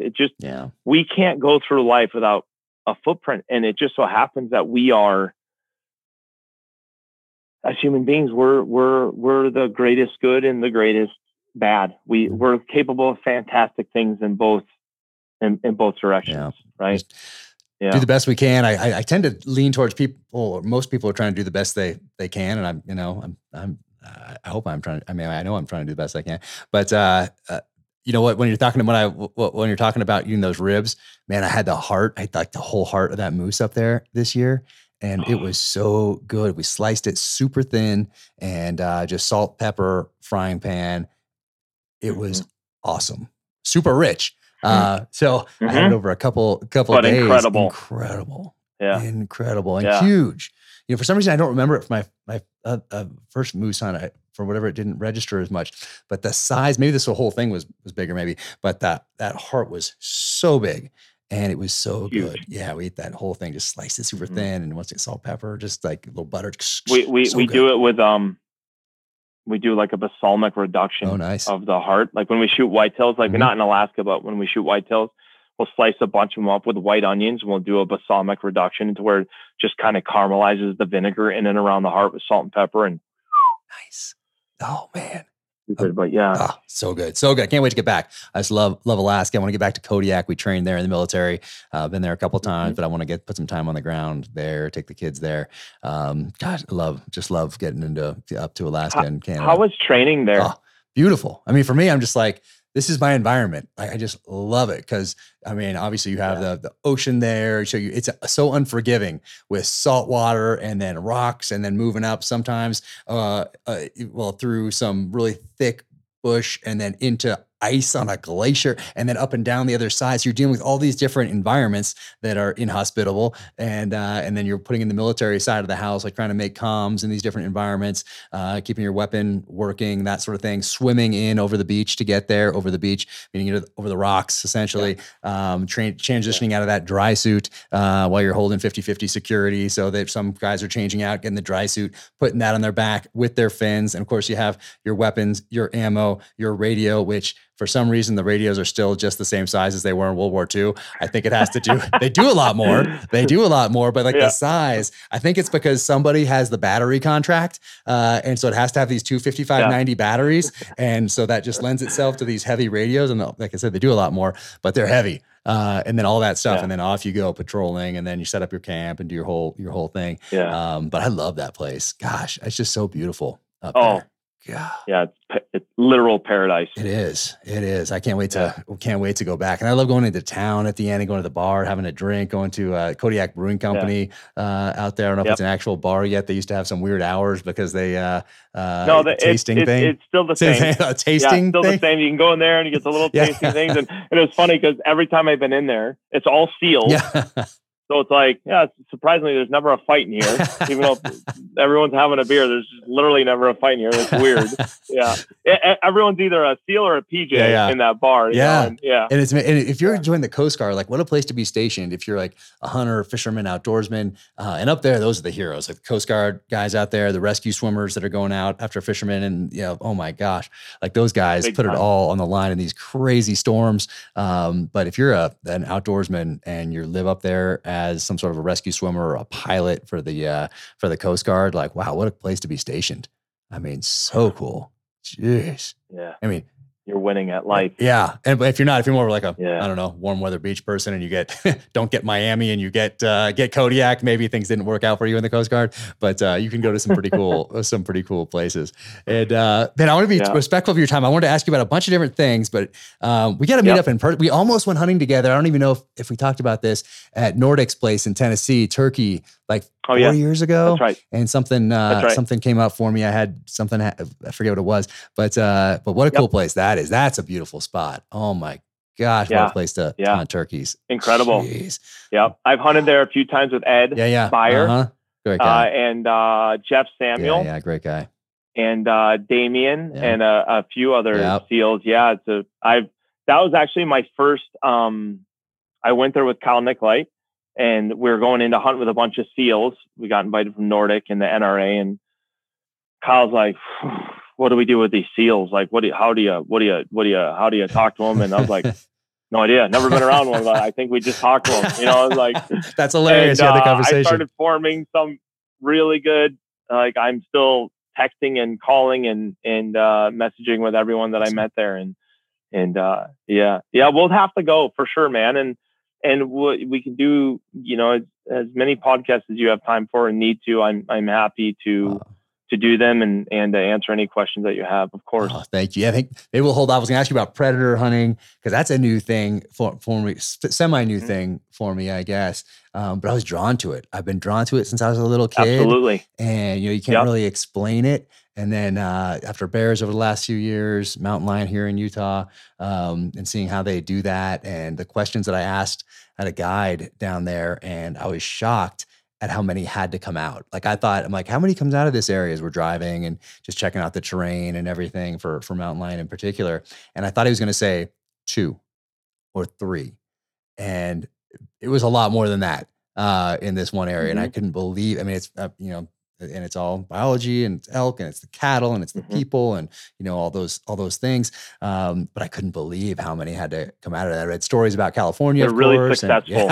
It's perfect terrain. Oh my gosh. What a great spot. And then of course I'd read all about California and how many they really take out, although they don't publicize it because they hire someone to come in and do it semi-quietly. But that management, I couldn't believe how many had to come out of there. I was drawn to it, and it was. I know you wrote, and your writing is amazing. I was going to ask you also: are you going to write a book at some point, or is that in your future? Because you have all these stories. If you just took your Instagram, and then you're not on very very often, but everything you post is so thoughtful, and the pictures are so beautiful. You could just take that and just like turn that thing into a book, because they're great. I kind of feel I'm intimidated by the idea of writing a book, but Michael Easter, when we were on that trip, he's like, I'll help you if you want. And The Comfort Crisis was his first book. He's working on a second one now. And it's something that I was going to talk to you about as well. And I have no interest in writing a fictional book, but writing about the things that I've seen or have done. Like I just, again, it comes down to kind of that confidence thing of like, why, who would read this? And, why would they want to read this? My father said to me one time, this is years ago, but I said, I said, Dad, somebody from Discovery asked me, they said, hey, they'd like if I wrote a book. And he was like, who wants to read the stories of a punk kid? And I was like, that's what he said to me. And I was like, but it was just kind of funny. I was like, yeah, you're probably right. yes, I've thought about it. I've thought about it because, like I just enjoy the process and writing, even for Instagram. And I call it for Instagram, but even writing for those little things, like I'm all in. Like I write, we edit them, like I edit them, but I'm literally writing this down and I can't even tell you how many things I've written. And, Kyle's like, this is really good, but he'll be like, I don't know where you went down another road over here. And he's like, I don't know, because oftentimes when I send him script to go with a photo, he's like, yeah, this is twice as long as it can be. So we have to shorten this up but I thought about it, and I thought about all the imagery that we have, and because I have such awesome photographers that come along, and we get, it's just everything catches our eye. Yeah, when you have all the elements, so the elements are all there. They exist. Yeah. Like you're a fantastic writer. You have the imagery. You have multiple themes you could explore. There's so many different avenues that you could go down here and think about as you start to kind of whittle down what you want to kind of get out there and what you want to explore, what you want to express. Mm-hmm. Yeah, I think it'd be amazing. And I'm trying to get our films on. Netflix as well. Nice, awesome. Trying. Yeah, they should be. I don't know why they aren't on what. Yeah. Yeah. It's difficult to do. It's so I'm working with, I used to be represented by WME, William Morris Endeavor. Mm-hmm. They used to be my agents a few years ago, and they were trying to get me to do some stuff on Discovery. And it just, we couldn't find a show that worked for both me and what Discovery wanted. But I'm hoping that those guys will be able to help me facilitate, because I just think I want to start making all of my content. We sell all of our films right now, and I want to make them all free. It's something that I want to move towards here in the short order. And so, writing a book, getting the films on Netflix for free. Like, I just want to get a little bit more of this storytelling out there for people to digest. Yeah. So no, that's interesting. So when you sell one of these films, you make it, you sell, like, who buys it? Is like a distribution company buys it and then puts it on to, uploads it to wherever platform people can buy it, or to the DVDs, or however that works. Is that who you're selling it to, or? Kind of. Like, we've been selling it, and I feel really fortunate, but we've just been selling it mostly up until recently. We've been selling it mostly on from DonnieVincent.com. Yeah. Oh yeah, I know where. And then we yeah. So then they'd either, and we've averaged every year since we started, we've averaged selling our films in over 80 countries. Oh, so that's what you mean by selling it. You're selling it yourself. I'm selling it myself. Got it. Okay. Because when you said that earlier, I was like, I think it's on his website. Like, who is someone buying? What do they bring into the table if he's selling it to somebody? I didn't realize. Okay. Got it. Okay. Now I understand. So, but I don't want to sell them anymore. I want them to be free, because I want more people to see them. And like I said, I'd really love to get them on Netflix to where, like, kids at home, like I've caught a couple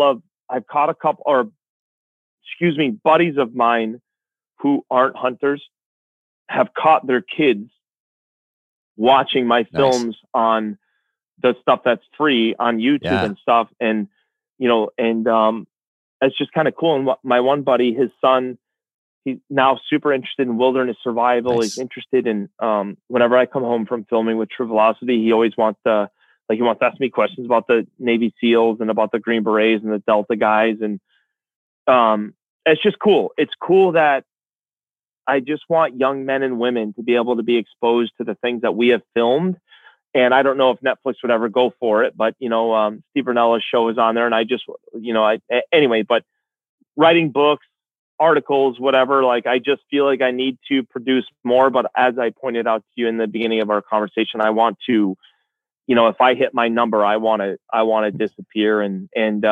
But I say that, but also I'd say one of my favorite things in the world to do is to take new people hunting, right? If I could take people that didn't think that, the people that don't think that they can go to Alaska and backpack in and kill a moose and kill a caribou and cut it up themselves and backpack it back out to an airstrip, I would love to take those people every year and just to say, like, yeah, nope, you're going to do this. We're going to pack in there. Don't worry about the pack of wolves. Don't worry about the grizzly bears. We'll deal with them when we come face to face. We're going to hunt.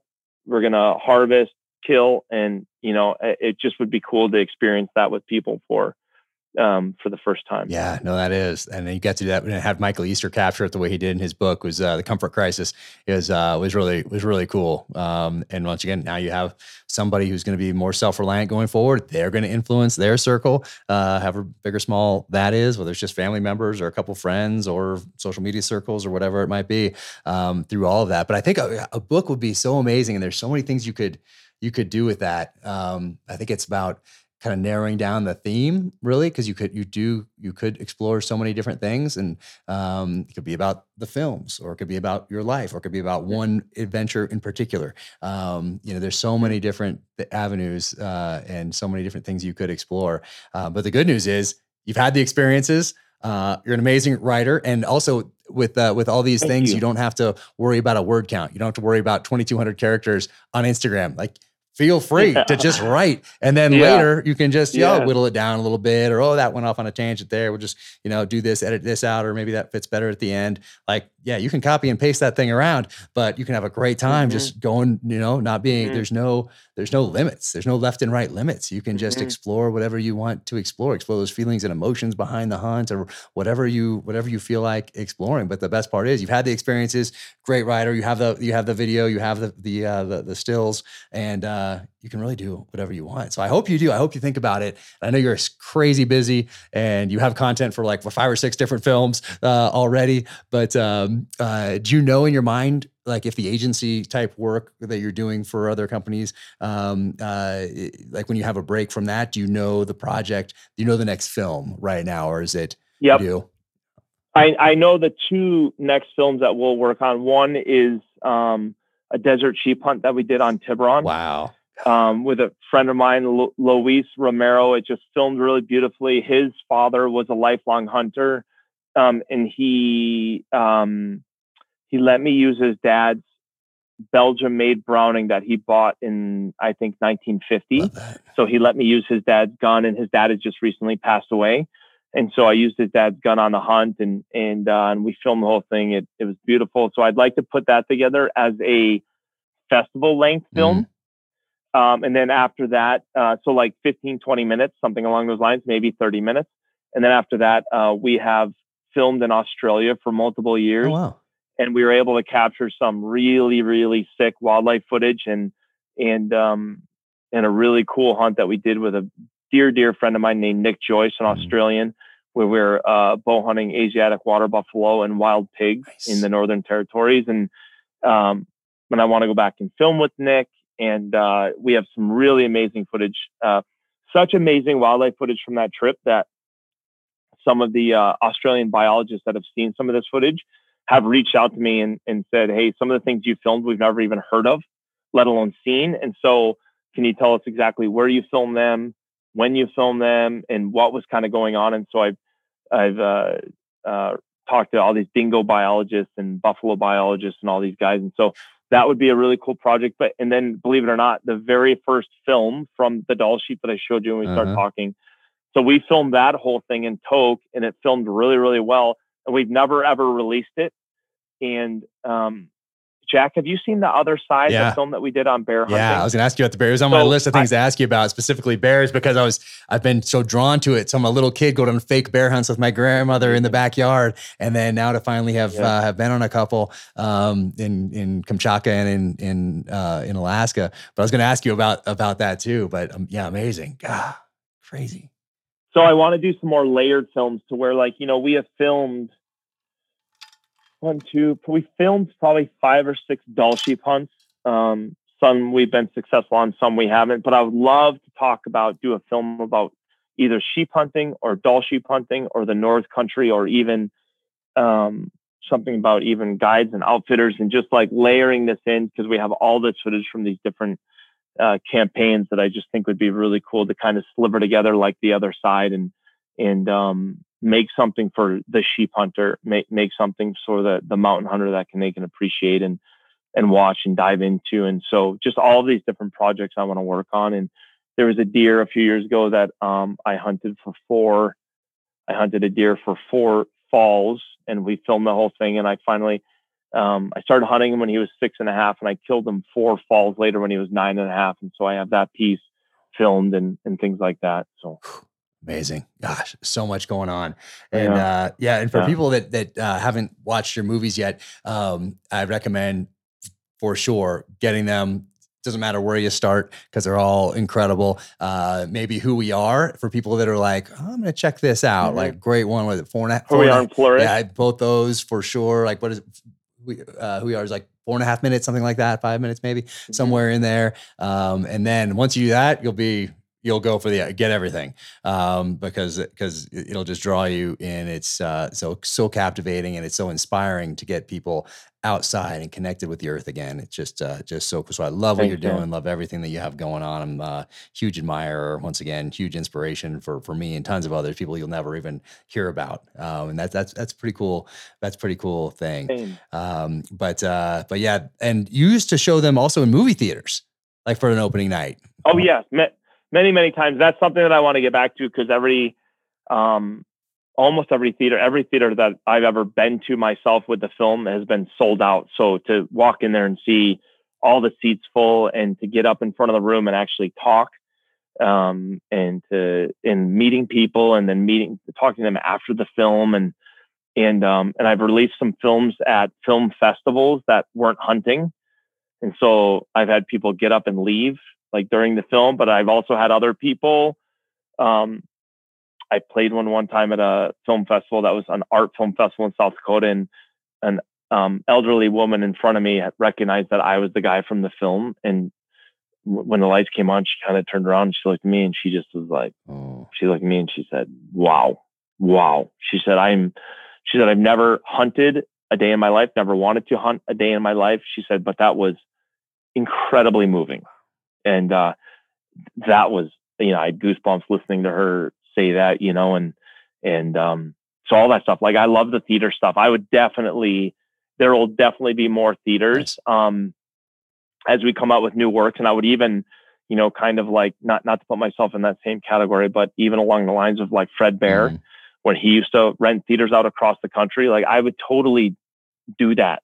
I would 100% create my own theater tour and go around and play these things in major theaters around the country. That would be thrilling to do. Yeah, it's just a different experience being there with other people and then having that sound obviously in that big screen. It's just a different experience than watching it on your phone. Like don't watch these things on your phone. Like watch them on as big a screen as you can get because they're that good. They deserve it. They deserve it. I appreciate that. Absolutely, man. Absolutely. Well, I'm gonna let you go because I know you got to be up at 4 a.m, working out, shooting your bow, reading, contemplating life. Having a full day before most of us are out of bed. Man, I got to get after that again too. I don't think it's going to be quite so early, but maybe after kid drop off at school, get on the Sorinex, get on the bow, and it's time. It's definitely time. Before you start working, do like 12 burpees and then start writing. No, I need to do it. Or if you hit a roadblock, do burpees. That's a problem. I don't have time for roadblocks. I just got to go right through, over, around, got to breach them. Got to do it. There's just so much going on. Yeah. But I mentioned that to my wife actually about, you getting up at 4, Jocko getting up at 3:30, that sort of a thing. And she's like, you're not even in bed yet at 3:30 most of the time. Okay. Well, I'm in bed by 10 o'clock at the latest most nights. So that's That's when a lot of my day starts because that's when I know everybody else is going to bed. And so finally there's, I have a little quiet time, but eventually I'll figure out, a better schedule, a more sane schedule going forward. That's important to me this year. That's awesome. That is really awesome. I appreciate it, man. Absolutely. Thank you so much. And, anything you need, let's link up. Thanks, brother. Appreciate everything. You take care out there and hopefully I'll see you soon. The home buying experience can be a daunting one. Navy Federal Credit Union is here to help military members and their families tackle home ownership. They offer mortgage options with 0 down payment, so you don't need to wait years to save. They offer mortgage options that don't require private mortgage insurance, so you'll save money each and every month. Members save $2,500 on average when they choose Navy Federal for their mortgage. With resources like Realty Plus, you can get an experienced real estate agent, and Navy Federal is a top VA home lender. Learn more at NavyFederal.org. Insured by NCUA, an equal housing lender.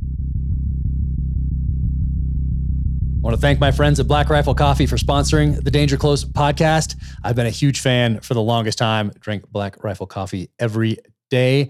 And if you keep your eyes peeled, you will notice that perhaps Chris Pratt is wearing a Black Rifle Coffee t-shirt, not unsimilar to this one, in the Amazon series adaptation of The Terminal List. Now you can go to blackriflecoffee.com/dangerclose and use code DangerClose20 at checkout for 20% off your purchase and your first coffee club order. Black Rifle Coffee, America's coffee. Keep crushing.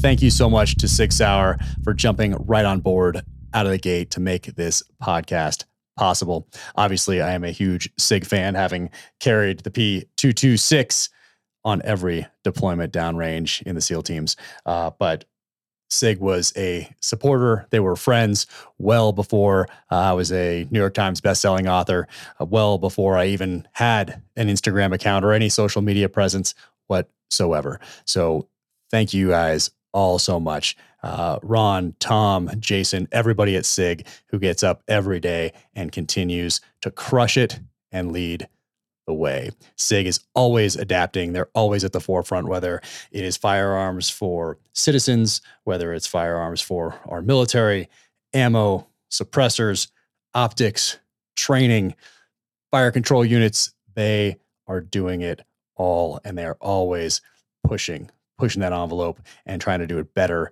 each and every day through innovation and adaptation. They crush. So thank you so much for that friendship and support. It will never be forgotten. Welcome to the gear highlight portion of the Danger Close podcast. Just had a great conversation with Donnie Vincent, and we talked about my fall trip to Alaska after Moose. So I thought it would be appropriate to talk about the rifle that I took with me. And that's this 300 Win Mag from Rifles Inc. And it's a Swarovski optic right there. It's a Z6i 3-18 ballistic turret and tally scope rings right here. And I really like a light rifle. But you don't need something like this to go out there and get it done. It's really about choosing that rifle, those scope rings, that optic, that ammo, and then training with that so that you know your capabilities and your limitations with your chosen system. And then it's about going out there, getting it done. Thank you for tuning in to the Danger Close podcast, an Ironclad original presented by Navy Federal Credit Union. To find out more about Donnie Vincent, go to DonnieVincent.com and definitely check out his films. Watch them on the biggest screen that you possibly can. Go to Donnie_Vincent on Instagram, and there's a Facebook out there as well. And I hope you do check out those films because they are visually fascinating, great storytelling. And as you can tell, I'm a fan. You can follow me at Jack Carr USA on the social channels. OfficialJackCarr.com is the website, JackCarrUSA.com for the merch. And if you like that conversation, be sure and leave a 5-star rating and review wherever you get your podcasts. Till the next time, thank you so much for joining me. Take care out there. Stay safe. Be strong. Keep fighting.